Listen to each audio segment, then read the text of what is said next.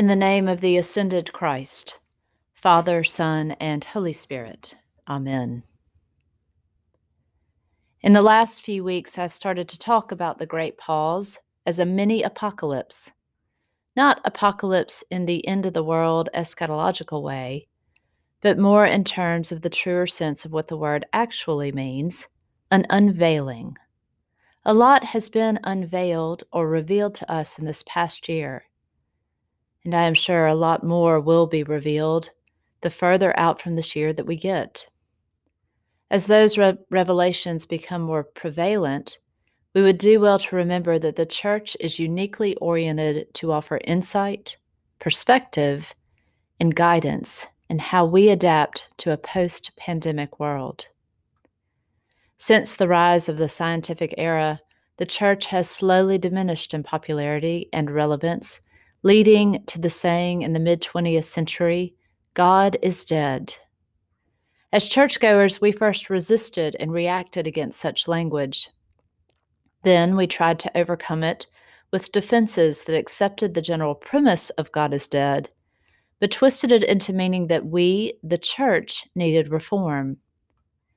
Since then, the God is dead phenomenon has slowly seeded itself into mainstream religious thinking.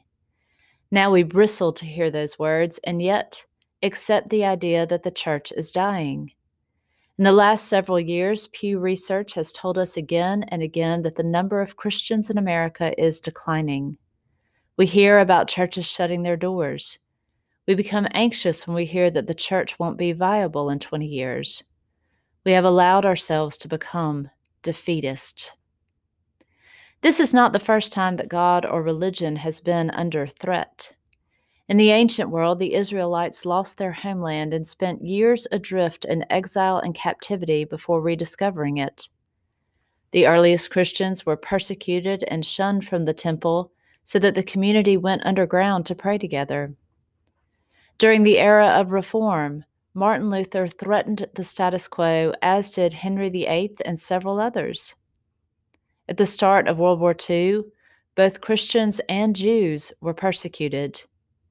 Many Christians chose simply to assimilate their faith into the state religion that Hitler declared versus facing the persecution that the Jews must. Again and again, throughout Christian history, we have seen apocalyptic movements that unveiled something for us and gave us new understandings of how we had drifted from God and how we might find our way back. This latest, albeit different, apocalypse gives us the opportunity to do just that. The opening of the book of the Acts of the Apostles reminds us of the disruption Jesus is in this world. Everything these good Jewish men knew before becoming Christ's disciples is disrupted. They had followed him, bearing witness to his life and testimony to his power. He had taught them from the beginning.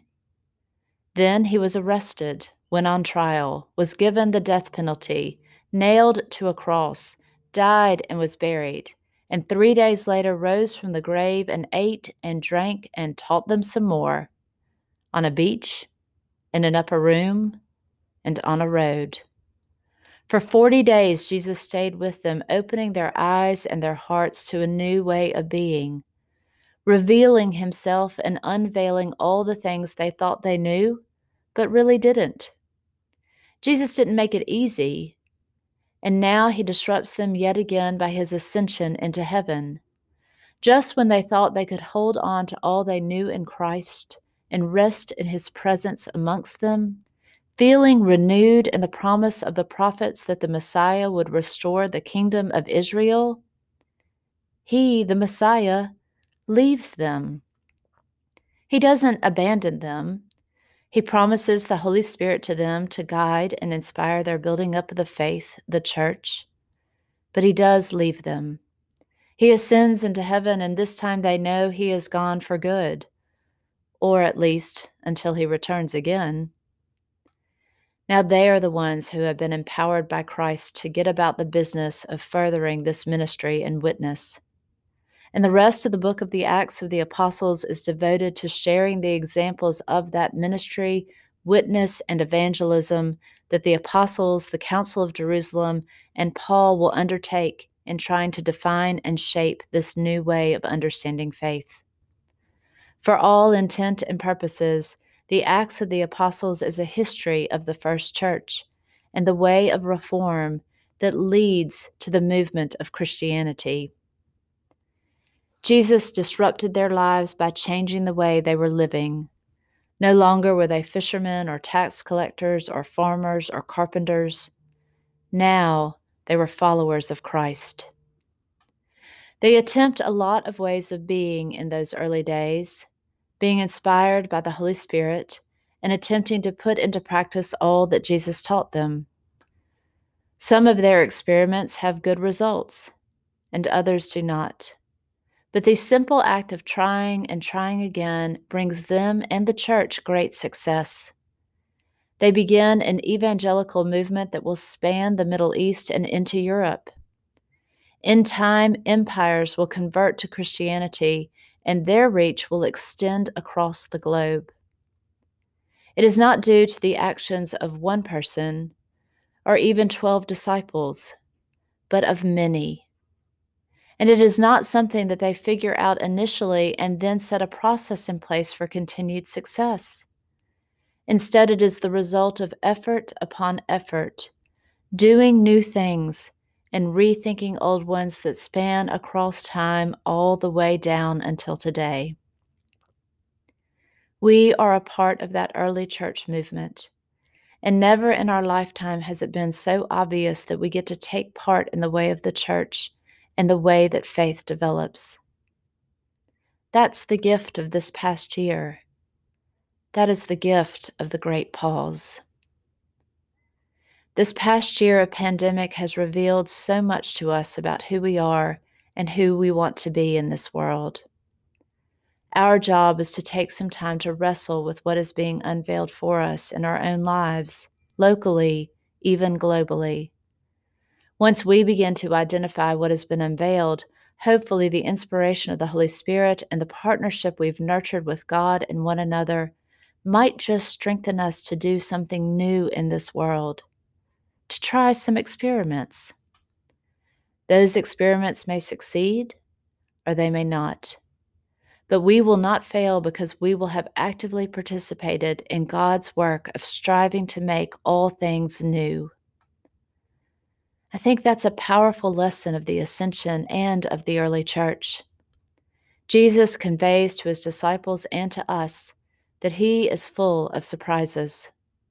That following Jesus in this new way means not getting complacent in our own faith and ministry, but actively seeking new ways of being. Prior to the pandemic, our lives and routines were a rut of racing around from thing to thing, to and fro, hither and there. Sometimes that life was fulfilling, but most of the time it left us empty and craving purpose and direction. God is our purpose. God is our direction. This apocalyptic pandemic unveiled the unfailing truth of our desire and need for God's love, and the church's purpose in shining that light of love and hope, especially in times of darkness. There are those who might believe the church is dying, but not if we Christians have anything to say about it. We have proven our resilience and our worth. This past year gave us the opportunity to be evangelists by wearing face masks as sacraments, outward and visible signs of God's love for us and our love for one another.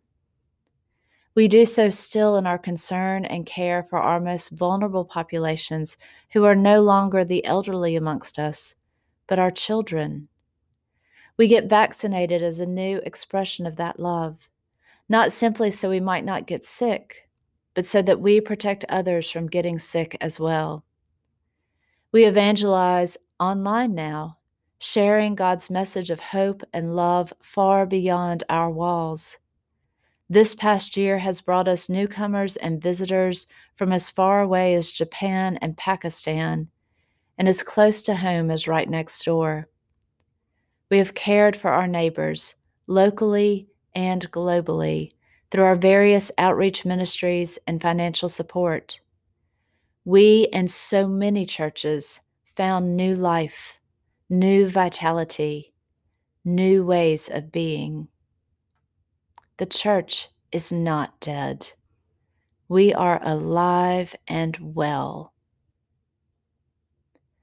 Jesus comes and disrupts our lives. And before he ascends on high, he orders the lives of his disciples by teaching them how to be the church in the world. He does not ensure our success or even lay out the goals and objectives. He simply says to those first disciples, to us, love me, love yourself, and love each other. It's like Bishop Michael Curry is always reminding us, if it's not about love, it's not about God.